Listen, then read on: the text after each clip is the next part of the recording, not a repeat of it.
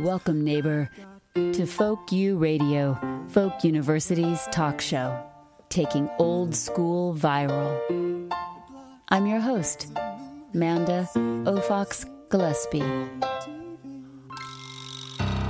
It's embarrassing, all the stupid things I can think of to think about. Is there anything that could really bring my mind back to my senses? Today's episode is produced in collaboration with Cortes Currents, what's current on Cortes and beyond.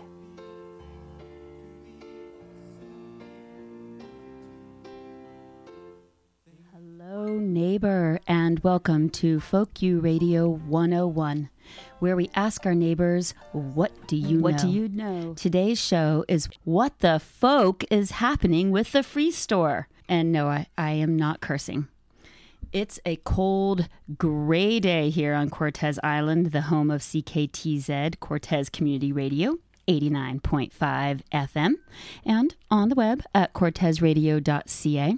And I'd like all of you listening, from wherever you are listening, to take a moment to thank the land that you call home and to remember those that have cared for it before you, and for those that continue to care for it now. Here, from where we broadcast, we are on the unceded territorial lands of the Klahoose, Sliammon, and Hamalko peoples. I'd like to thank these and all the neighbors that continue to love and work to honor this place we call home. At your house, are you thinking and wondering about the Free Store? If you live on Cortes Island, the answer is probably yes. Are you drowning in stuff? Or, like friends of mine, are you down to 2 bowls in a household of 4 people? Every week, I hear new theories as to what happened to the Free Store, where it went, what will take to get it back, and also exciting possibilities for how we can use the Free Store model to grow our capacity on the island for keeping our resources local, making better use of what we have, and reducing what we ship off island. So we have an interesting show today, if to nobody else but me, then at least to me. First, we have Noba Anderson, our SRD elected representative for the island, in studio. And then we will hear from Lorianne, the Free Store volunteer extraordinaire, about the Free Store reopening plan. There's a little preview to what you're going to hear later. Did you know that the Free Store on Cortes has been in operation since 1993? That is no small time and no small feat. So first, we are now going to turn over to welcome Noba. Thank you so much for being here, Noba. What a pleasure. Thank you, Manda. What is the Free Store? Is it like, we've been there, it's a physical space. I've been into it, but where does it exist in the world of organizations? Is it a charity? Is it just like a fancy building that they built next to the dump? Like, what is the Free Store?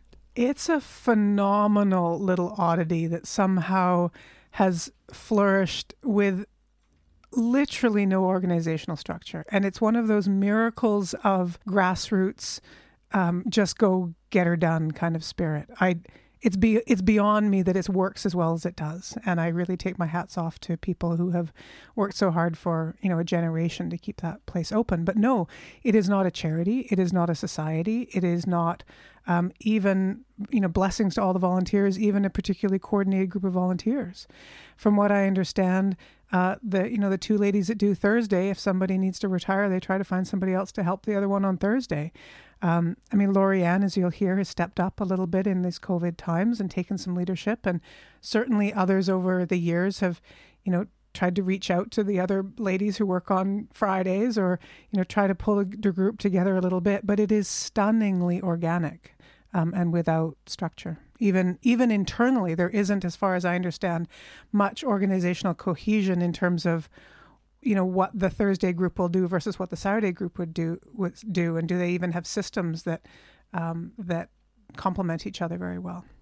Which is, I'm sure, part of the appeal for a lot of people. No board meetings. Yes. Absolutely. And I must admit, maybe 3 years ago or so, maybe 4, in an earlier iteration of this conversation we're going to have today about the long-term nature of what might happen with the free store and some needs for building upgrades, literally like the rotting fascia and what do you do with, the rodents. And so I pulled together a group, the volunteers at the time, and thinking I was bringing them into a conversation about long-term. And I mean, not only did they not want to have that conversation, but they hardly wanted to have a conversation even amongst themselves about how to organize the free store better, which they did a little bit because they treasured the level of organicness that it was, and that they could just show up every Thursday at 9 and play with cloth and play with people and keep stuff out of the landfill and use their passion and not have to get dragged into bureaucracy. So it's often very different kinds of people, those who like to organize and those who like to just do.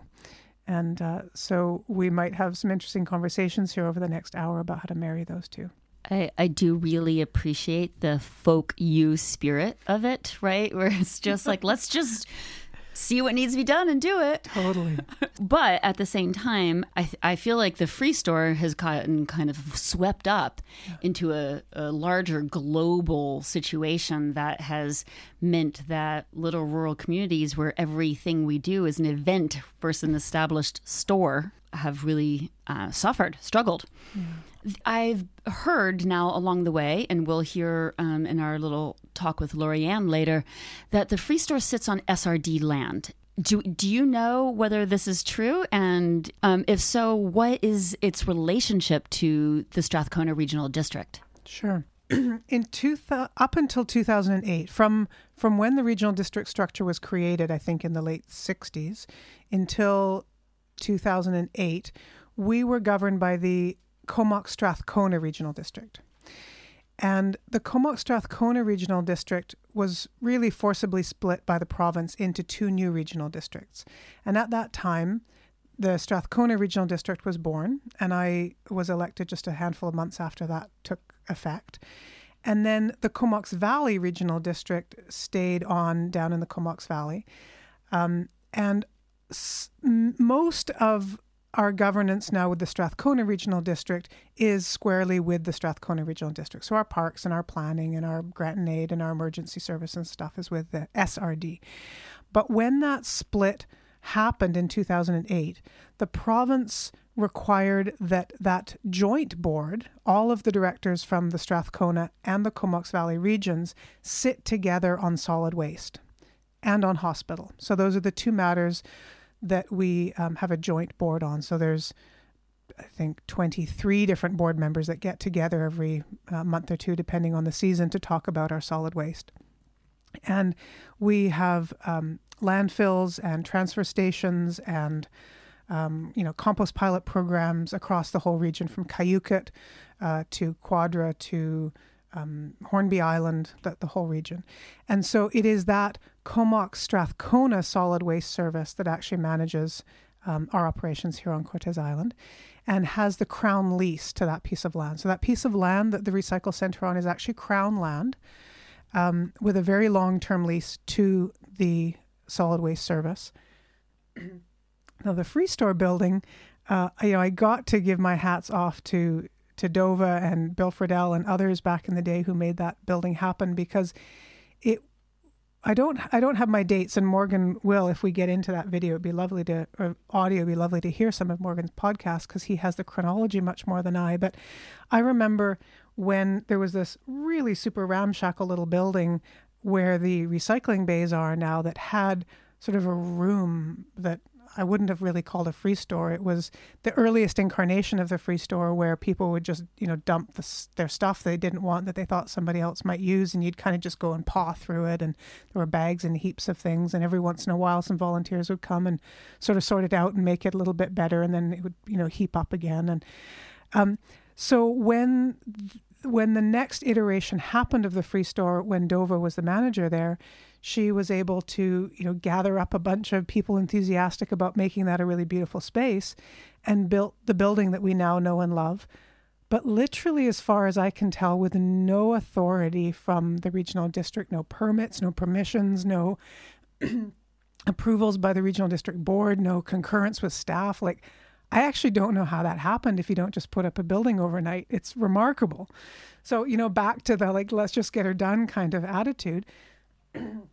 And although it was certainly built very well, and there were people involved who helped design it and bring good wood and help build it, it certainly is not built to code. And it wasn't ever really entirely finished, as you can see if you go inside and look up. So if the building is covered by the regional district insurance in so much as the whole site has liability coverage, but that is literally the extent of its acknowledgement at the regional district books. It's not an asset or a liability on the books. There's no history of it. They acknowledge that it's there and that it's a very important part of the solid waste management stream and of community culture, but they don't do anything about it. And the contract that Brian has to run the centre is a contract that he holds with the regional district, and the free store and the old share shed aren't part of that contract at all. So any interface or any time that he puts into support of the free stores is on his, volunteer time, really. So how this really came to my attention a number of years ago was when a few of the volunteers and associated free store lovers wanted to either fix up the free store a little bit or add on to it, make a little bit more space, either for just more room inside the free store or a room where the volunteers could store seasonal stuff so that not everything had to be out on the floor. And what we got into very quickly was that if you were going to improve or expand the space beyond, sort of fixing a fascia board, that you would need to bring the whole building up to code. And it probably isn't worth doing that. It's probably worth starting again, which then begs the question, do you rebuild it in that spot? Do you try to find another spot on that site? Or is that the best site on the island overall? So it just opened this whole can of worms that the volunteers at the time, who just loved coming and going through clothes and fabric, just didn't have the interest in getting involved with. And so here we are in a situation where the non-organization structure that is brilliant in so many ways doesn't have the resilience to respond to the kind of disruption that COVID has presented. And I expect as climate change continues, we'll see all kinds of other disruptions as social systems begin to fray around the edges. And so it's really worth our consideration because it is such a core piece to our fabric, socially, stuff-wise, economically, that how can we have some iteration of the free store that really serves us really well into the long run and that has the resilience to cope with disruptions. And as we've seen, the free store is closed not because it couldn't legally be open now, and Lorianne will speak more to that, but because there wasn't the organizational structure to respond and put together the COVID safety plan and liaise with the regional district. And the volunteers are now figuring out how to do that, and it will reopen. But there wasn't the leadership to do that in a timely way or know how to navigate that, really. And Lorianne doesn't actually talk too much about this part in her little segment that we'll hear, but it is my understanding that it sort of, after a few months, this is my impression. She was just sort of like, where's the free store? Like, when are we ever going to be able to come back? And so she started just calling, right? Yeah. Calling the regional district solid waste and kind of being like, when, how, when? Yeah. And because there is no organization or, even that was just sort of out of her own curiosity, interest, desires, right? Sure. Motivation, not because there was someone who... Not because she's the appointed coordinator. Yeah, right, exactly. Luckily, between you and her, enough win-win-wins happened. So I'm wondering, though, in this process, in your role, have you been to other islands? Do they have free stores? Do they look like ours? Do they operate like ours? Are there other models that you run across that get you excited? What else is out there? Mm-hmm. So I haven't by any means done an extensive sweep across the province of free stores. It'd be great if somebody did. By far the best model to look to is Hornby. My understanding historically is Hornby and Cortes have a very similar kind of history around the Free Store. I went to Hornby about this just a little over a year ago on a number of occasions, really looking into the governance structure of the island as a whole. It's fascinating what they do. And that interfaces with the Free Store in a really interesting way.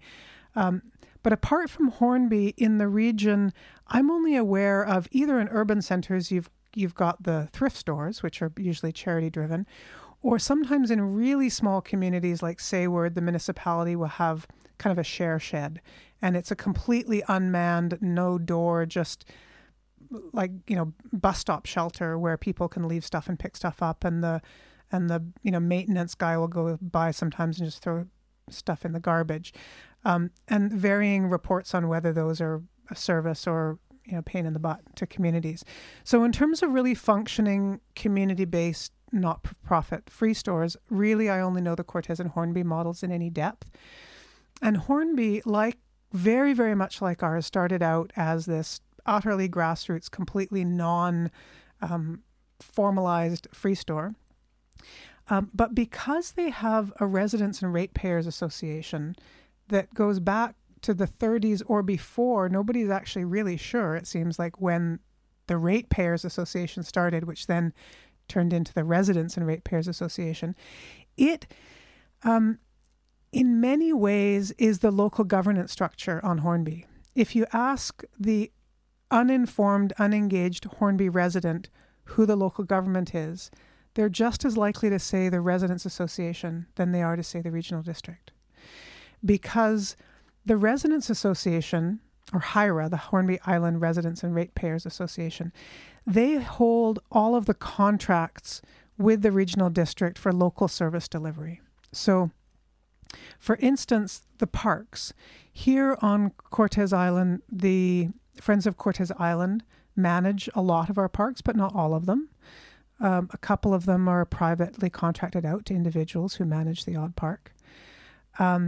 Brian manages the recycle center on behalf of the regional district.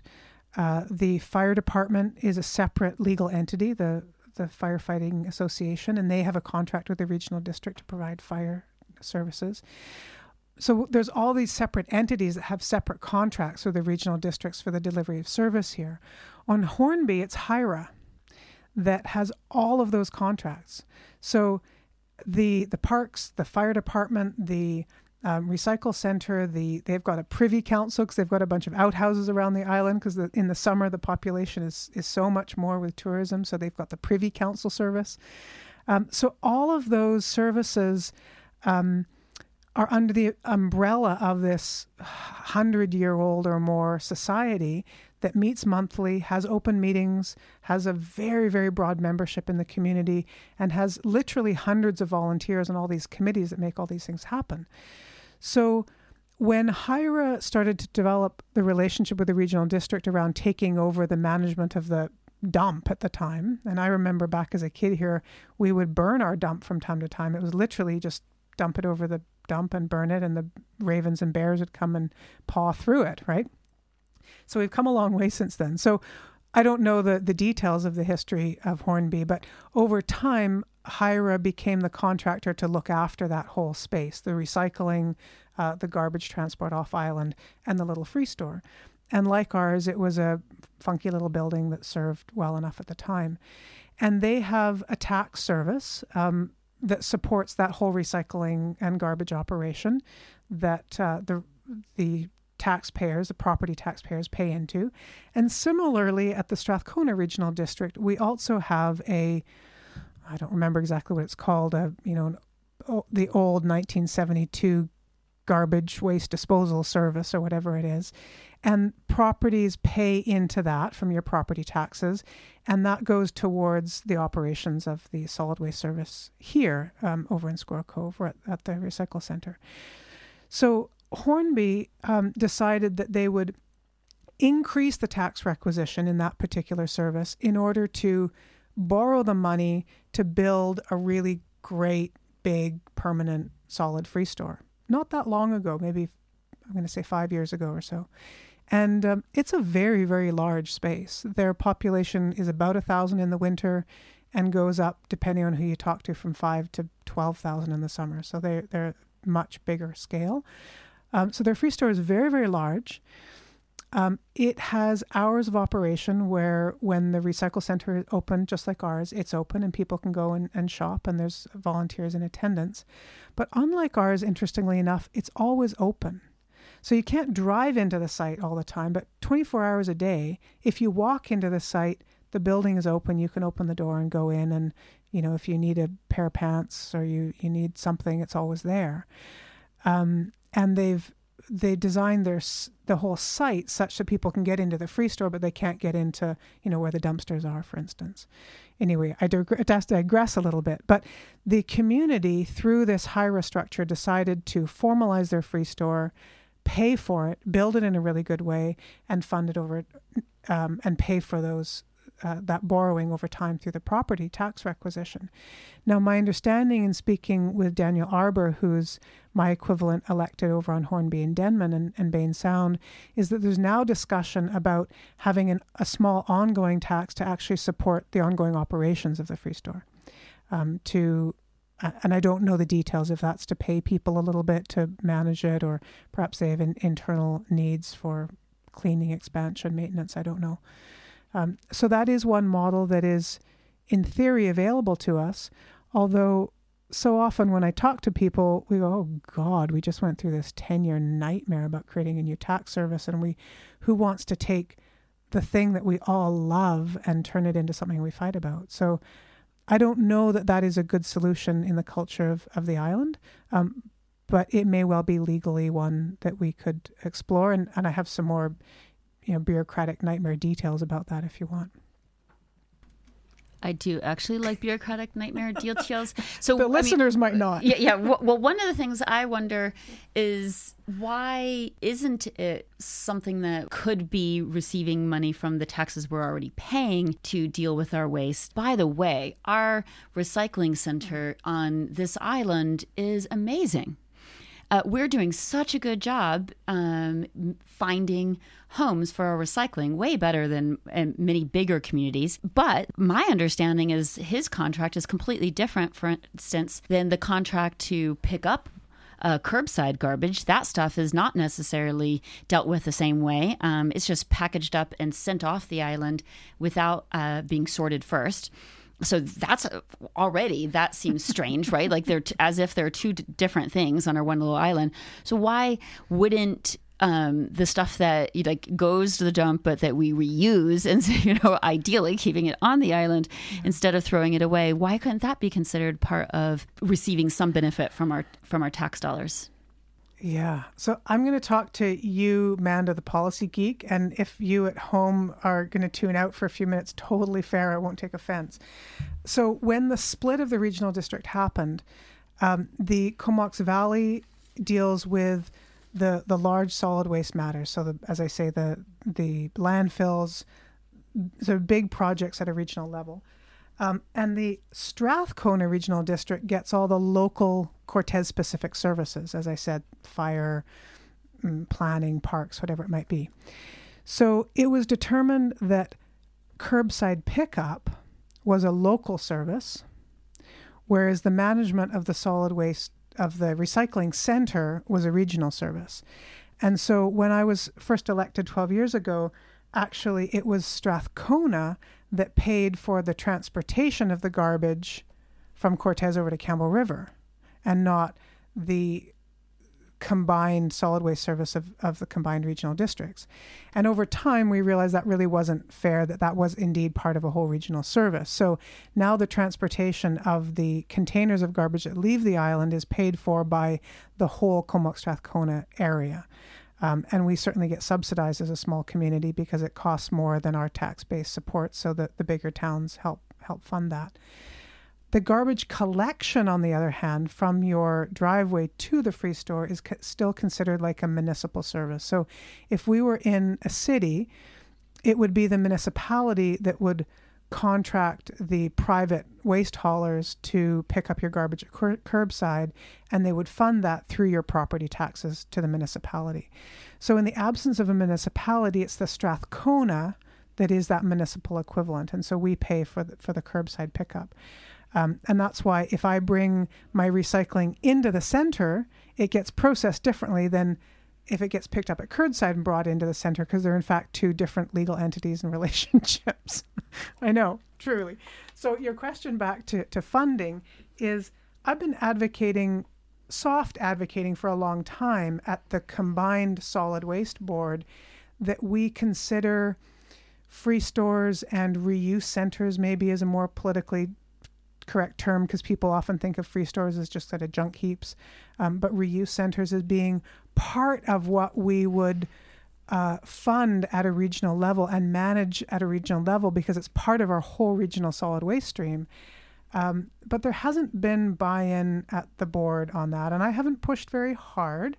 The board being largely municipal, the vast majority of the board are reps from Comox, Cumberland, Courtenay, Campbell River. So pretty different perspective. Their perspective is that that's handled by the Salvation Armies. So there was a report a few years ago that came to the board that spoke about free stores potentially in the cities, and it determined, I think quite rightly, that that would be redundant. But almost as a footnote in that report, it said, oh, but the rural centers, actually, it's of real value, and maybe we could expand it there. And even though I jumped up and down and went, yay, that wasn't taken up by the board overall. So just in this COVID period, I've been, in fact, digging into, okay, what would this take? So in order for the Combined Solid Waste Board to want to take this on, it's just political will. As far as I can tell, and speaking with staff, there's no legal impediment, there's no financial impediment, there's no non-starter. It's just convincing a board of 23 people who represent a huge diversity of constituencies that it is worth funding and managing a whole bunch of very different rural situations all over the place, which may or may not actually be the best model. The alternative is to, if we want to go with a regional district system, now we could do a totally nonprofit and not have anything to do with the government with our free store. But the other alternative, if we did want to still link ourselves or consider linking ourselves formally to the local government, would be like what Hornby did, which is creating their own Hornby Island tax service, if you will, or increasing the existing one they had through their own municipal local service. So then I've been in touch with the Strathcona Regional District to say, okay, so our local tax funded garbage tax that we essentially just pay to the Comox Valley Regional District to pay for our tipping fees when we take our garbage to the dump in Campbell River. Could we, if there was community will, I'm not saying that there is, but I'm just trying to find out options. Could we, in principle, increase the taxation to that and include free stores in our offerings to the public? And the answer is unclear. And I'm going to spare you the weeds on that, but it is the jurisdictionality between the SRD and the CVRD after the split of the regional districts is not entirely clear. So I don't have a clear answer for you about whether we even could do a Hornby equivalent here under our existing garbage service, or whether we would need to create a whole new free store service like we did with the halls. So it seems like the options are either we convince this to be a regional initiative by the Solid Waste Board. Maybe there's some way of doing it under our existing 1972 garbage service, yet to be determined. We could create a new service, just like we did for the halls, or we can leave the regional district out of it entirely, and there could be some kind of nonprofit created or under the umbrella of existing nonprofit, or some slightly more formalized non-organizational structure that could fundraise quite separately. And I don't think that's beyond doable at all. I mean, the history of this island of pulling together and fundraising and making stuff happen and putting barns up and is certainly within our grasp if we didn't want to involve local government at all. But it would mean there wouldn't be a secure ongoing funding source. which might be fine. But then you also wouldn't need to constantly be negotiating with some large entity off island. So there's pros and cons both ways. And in the interim, we have this funky system that mostly works as long as there aren't disruptions, that some people really love and don't want to muck with at all. So I beg a question of you also, Manda, as a community organizer.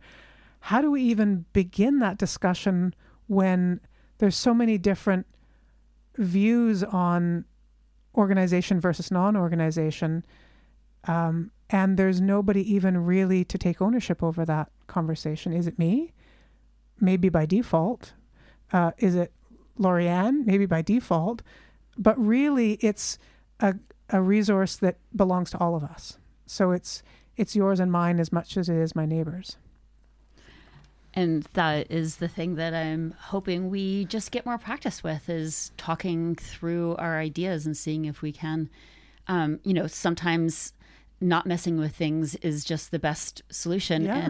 And then you get something like COVID and you start to see that, this is just one of many, many examples where being in a rural community where we do not have as many pathways to have our voices heard has meant that whereas the rest of the world has had has not been phased, or after school activities have just continued. Kids went back in September and they managed to keep things going. They were able to shop at their favorite craft stores for Christmas, et cetera, et cetera. Even during COVID, that was all able to happen in bigger communities, not because they were safer, right? But because they had voices to advocate for them in those organizations or those structures or those, for-profits or whatever. And everything we do is just sort of a one-off. What I find is the way that kind of the powers that be, deal with one-offs it's just easier to stop them than to try to deal with all the million exceptions for less than 1,000 people who are whining way off in a little island. So our free store got closed not out of any great thinking. It was just the whole center got closed. The whole center. And I didn't even ask who had the authority to do that. It was March 13th and everything shut down. And then a few months went by, and then it was summer, and then, Brian wasn't maybe really thrilled around the traffic control, and nobody really wanted to push, and I didn't really want to push in the summer, and then whatever, our lives go on, and here we are a year later, right? My inclination with something like the free store would be a little bit like, well, it's good enough. All those things are pretty complicated. It's clearly going to involve some amount of pushing. Forget it. But then you start to see how, I like how you use the word resilient. We're not resilient because we do not have pathways, not just for our voice to be heard, but guys, there is money out there right now with COVID. And it's been really hard for a lot of our organizations to get access to it, though we need it so badly because, once again, we don't have sort of these pathways for voice. So it does sort of start to feel like, maybe this is an opportunity for us to dream bigger, to get funding to make it happen. It could be. I mean, I had conversations a few years ago when this was really up last for me with Sandra, who at the time was our community grant writer, really working on behalf of all of the nonprofit organizations before she began working with the housing exclusively. And even at that time, she was aware of all kinds of funding opportunities that could have been accessed for building a new building, running it, building easier than operations. But somebody would need to apply. And is that going to be FOCI just because they're kind of eco-oriented, or is that going to be the Community Economic Development Organization because that's ECDev? But who even approaches them? There's this group of volunteers who don't even know each other, who has agency. And what I realized in those conversations a few years ago with the volunteers is, I did have more of an inclination towards organizational formality than they did, but I sure as heck wasn't going to push it and piss off the volunteers who made the whole thing happen every single day. So I went on to other things. So who has the right, the authority, the chutzpah, the social license to even convene a conversation? And any of us. The answer is any of us equally. And if we can do so in a way that is in communication with and engagement with the people who love it and keep it going on a day-to-day basis, brilliant. And I expect what we'll find, and I haven't talked to Lorianne in a week or so, but she was about to reach out to all the mainstay volunteers when I last spoke with her, and she was expecting that a bunch of them weren't going to be coming back in COVID times just because of they're mostly seniors and either maybe they have health compromised situations or they live with partners who do. So she expected that this would naturally be a time for volunteer renewal. So perhaps this is a natural time for a renewal of discussion, a renewal of energy, a renewal of interest, because we'll probably need more volunteers because there might need to be somebody doing traffic and somebody maybe sorting on off days is because people need to drop off stuff a week ahead of time or whatever those operational details are. We might not only need a new set of volunteers, we might need more for at least a period of time, which then might be that natural opportunity to have the bigger picture conversation in parallel. In terms of other ideas, certainly over the years, there's been efforts at recycling building materials. And I know that there's some people who, will show up on your demolition site and take materials away and then take the nails out of them and sell them again or try to repurpose them. There's been some discussion about whether there could be a space to store used building materials, old windows, your good bathtub that came out that still has life in it, those sorts of things.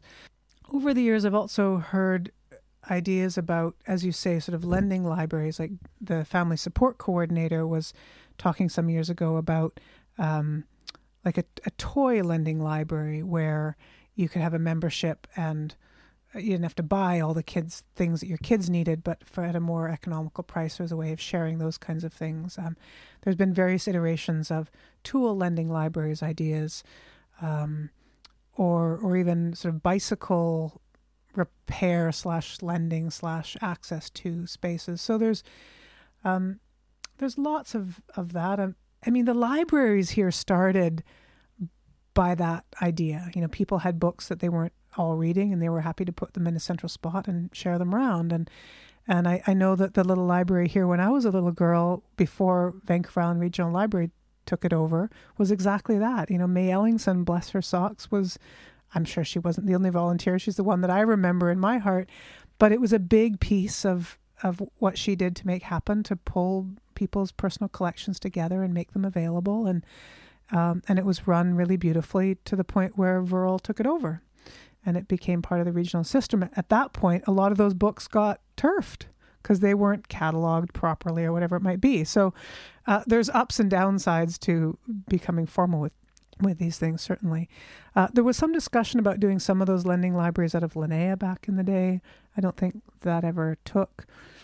So one of the biggest questions that arises around location, because we're a community that was settled by water and by steamship, and we have these sort of three primary nodes with, 3 stores and 3 community halls and 3, there isn't a central spot. And on Hornby, it's so very different. Although the population is similar, there's one of everything. There's one center. There's one store. There's one community hall. There's one fire hall. There's one of everything. And so it's a no-brainer where you would put the dump and the recycling center, and the free store is within this sort of half-a-mile radius where everything is. Whereas here, our free store lives in the middle of, respectfully, people who live in the Squirrel Cove, middle of kind of nowhere. It's not close to any residential center. And so it makes it equally as accessible or inaccessible to all of us. The beauty of its co-location with the I still call it the dump in my heart. I try not to. The recycling center is you can go there with all of your stuff. And in one spot, you put your garbage, your recycling, and your free store. And there's a beautiful efficiency to that. And a lot of people who would advocate very strongly that we continue to co-locate in that way. And if we're going to rebuild, either rebuild it there or rebuild it somewhere on the site, there's another potential spot on the site that it might go. And others say, actually, that needs to be close to people. It needs to be in the center where people can walk to and do their groceries and return their library book and go to the free store. At that point, do we have 3 of them? Or does it go in Manson's because when you have one of something, it goes here? So there's no easy answers to these questions, but I think it is worth a real concerted think. So if it's going to be at the recycling center in the nature of having all stuff together, maybe there could be little outposts, or, roving. Could there be a roving free store, like the pop-up pizza truck that roves around and has rotating stuff in it that always connects back to the free store and gets a new load for the next Friday and comes to Friday market, and there it is out. I mean, I don't know. It's a completely random new idea, but if it is going to be at the recycle center, and if it is going to be an upgrade to the building that it has, it really shouldn't probably be built where it is, because when it was built there 20 whatever years ago, the whole center didn't get the use that it gets now. There's so many more people. We have more stuff in our lives 20 years later. So we're there more often. So the traffic flow is just very, very congested. And I think this is Brian's biggest concern, is just around traffic flow management, especially in COVID times, where he takes it very seriously as his job to keep people apart. And that's really hard to do when you're really missing each other and see your friend in the parking lot at the free store. So we have scoped a possible location, and we'd need to do a lot more site assessment. But that is, as you're driving into the site, you go past that little wetland on the right, and then as you take the hard right-hand turn around that wetland and finally into the recycle center, if you were to go straight ahead of you, that's the power line run, where the power lines come from the recycle center out to the road. And that's the only other flat spot anywhere on the site. And so some years ago, I did walk that with Brian and staff from the Comox Valley and took an initial look around at whether there was a possibility of relocating the free store out there if we were to rebuild it. And as I say, more site assessment would be needed, but we would be going against Brian's better judgment to rebuild it where it is. And it isn't to say that it can't carry on for a number of years, just fine, the building we have. But if we were thinking really long term, it's probably not right where that building is now. I guess if we moved it a little bit, then we could have our cake and eat it too. We would have our existing building for the meantime and then get to build something big, beautiful, funded through some wonderful grant that we're going to find. That's right. And hopefully Lori-Ann and her crew will open it in the very short weeks to come. And there'll be two stages to this conversation. Certainly one is you can go get your paws back on your beloved stuff. And then the other is this more bureaucratic one. Well, on to the second part of this conversation, which is hearing from Lori-Ann Wilkinson, volunteer extraordinaire, who will talk to us a little bit about what happened during COVID with pop-up shops and other free store activities, and what it has taken and will take to get the free store back open, and what that will look like. Welcome, Lori-Ann, to Folk U Radio. Many may know you as one of the faces of the free store, one of the many volunteers that make that operation work. I'm hoping you can introduce yourself and tell us a little bit about your involvement with the free store. Hi, my name is Lori-Ann, and I've been a free store volunteer for, I think, 18 or 19 years. It wasn't consecutively. I left the island for 3 years in between that. Well, what got you excited to start working with or being involved with the free store? Oh, for lots of reasons. Like everyone, when they first move here, it's hard to believe that you can go into a store and just take whatever you like. And like a lot of people in the beginning, it was, you just would take one thing and be like, really? I can just take this one thing and be quite nervous about it. And, so that was just amazing. Also, the fact that there was all these things that normally would have ended up in the dump that now could find a new home and a new purpose and, not be discarded. It was also brilliant that being a rural community, it was hard to find little, your toaster would break down or you need a little light switch or piece of metal, or you could just go and there it was. And whatever you asked for, it just seemed to magically appear. It was really, really quite something. It still is. As the pandemic has worn on, it's become clear that the community has really missed the free store and what that means. I'm wondering about some of the things that you did earlier in the pandemic to kind of relieve the community need for the free store. Right, yeah. So it was quite challenging not having the free store open, and people definitely were upset about it. And so I figured maybe a good solution would be to do free store pop-ups. So I think I did 5, and I tried to divide it so that, one time it would be out at the Gorge, and the next time here in Manson, so that, each community could benefit, and Squirrel Cove could travel in between freely and easily. So I did several of those through the summer, and then I did a couple of just little mini pop-ups in front of the co-op store. One was a Christmas one, and the other one was Halloween, which the Halloween one seemed to be, out of everything, the most successful. People really enjoyed that. So the question that everybody is waiting for is, when is the free store going to reopen? We're working on it right now. So the SRD, the Strathcona Regional District, is what the land that the free store lives on, has a number of rules that we need to follow. The first thing, we had to make a COVID plan for opening, which they were very sweet and gave me the template to the Hornby plan, which I used and have sent that off. And so hopefully I'll be hearing soon with the stamp of approval. And then we just have to get the store in tip-top condition, a little clean down. So I'm thinking hopefully in a couple of weeks. And what about the volunteers? Have we managed to maintain the free store volunteers through all this craziness? Yeah, I phoned each and every one of them. All of them have been there for numbers of years, and we owed it to them to have first dibs on the reopening. I have phoned them all, and they're all quite excited and looking forward to coming back to work and having the free store open. I've noticed during this time without the free store that the communities started to really get generative about ideas, what the future could look like. I'm wondering, what are your thoughts about the free store moving, the free store growing, about coming up with a different kind of parking situation so that we relieve some of the pressure on the dump? What's possible or likely? There could be some changes, absolutely. There's like with everything, there's pros and cons to it all. It would be nice to have a larger free store. It would be nice to have some new volunteers and some younger volunteers when we're up and running full time, especially in the summer as the population grows and we have a lot of tourists that just love the free store. The biggest problem is the parking, because as we are on the Strathcona Regional District land, we're neighbors with Brian, who's running a business. We're sort of on top of his business. If we were to move the store, it would create a lot of challenges in the sense of money. The SRD pays for the hydro.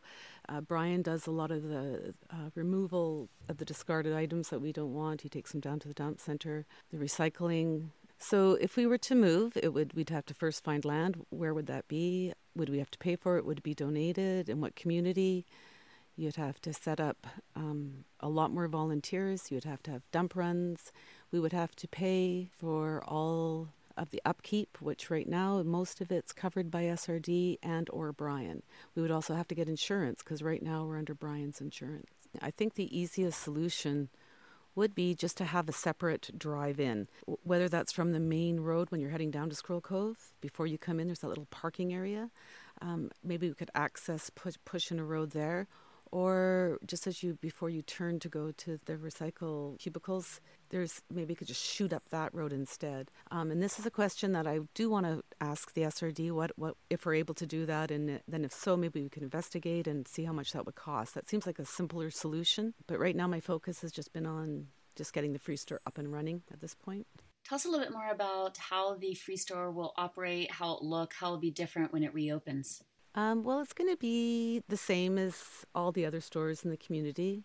There'll be a greeter outside, a volunteer, to make sure that you get your hand sanitizer, and if there's a lineup, to make sure that the people inside only spend 15 minutes. If there's not a lineup, you're able to spend as much time as you like. There'll be 6 feet distancing. You'll have to wear a mask. And another sort of big rule is that we're not allowed to be open the same days as the dump recycling center. So that just leaves Mondays and Wednesdays. So those will be our days of operation. Also, all of the donations will have to be quarantined for a period of 48 hours. So Monday, whatever the donations come in on Monday, we're going to have to put in totes and put in the little back room for quarantine. Wednesday, we'll sort, put on the shelves, and then open the store. So we're going to need a couple hours in the morning to do all the sorting.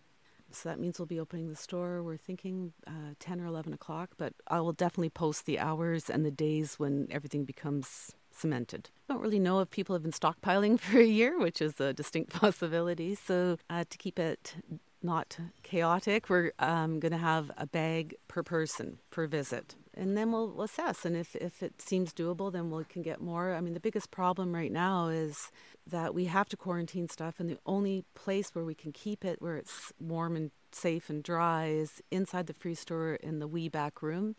And it doesn't really hold that much. If we see that we're not going to get inundated and we can have more, we will update then. And what kind of things can people bring to the free store right now? You can bring whatever you like as long as it's not moldy, full of holes, odor. The famous line at the free store always is, does this work?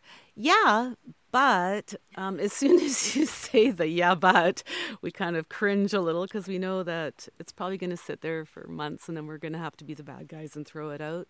Before COVID, they had stopped allowing large ticket items. The barn got downsized. The one side is for electronics now and is locked up, and that's Brian's domain. So we have a small section of the barn that's not for couches anymore or big things. Generally, if you have a washing machine that's still functioning and usable, post it on the Tide Line or My Cortes or one of those sites. And if it's not, then it goes to the metal. There will be still small appliances and small light fixtures and all that sort of stuff. It will still be able to take into the areas that are available, and also whatever will fit in the store, of course. Thank you so much, Lorianne, and a big thanks to all those volunteers that keep the free store happening. I'd love to hear any last words of advice that you have to share with the rest of the community as we prepare for our favorite shopping experience on Cortes to return.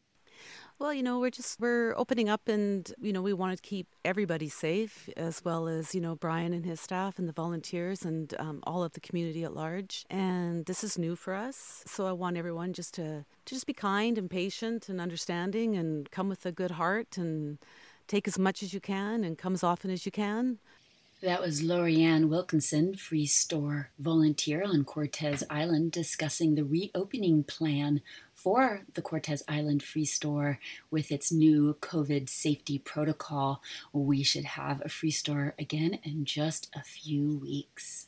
And before that, we heard from Noba Anderson, our elected representative with the Strathcona Regional District, talking about that special niche that the free store holds in the community and its sort of non-existence and what that means within the regional district structure. So as we think about making the free store more resilient or growing it in the future, understanding some of that bureaucracy will be an important part of it. Thank you so much to both of our guests for today and to all of you for listening, and to the many, many people who called in, wrote in, and otherwise commented about this topic, which is near and dear to all of our hearts. Thank you again, neighbor.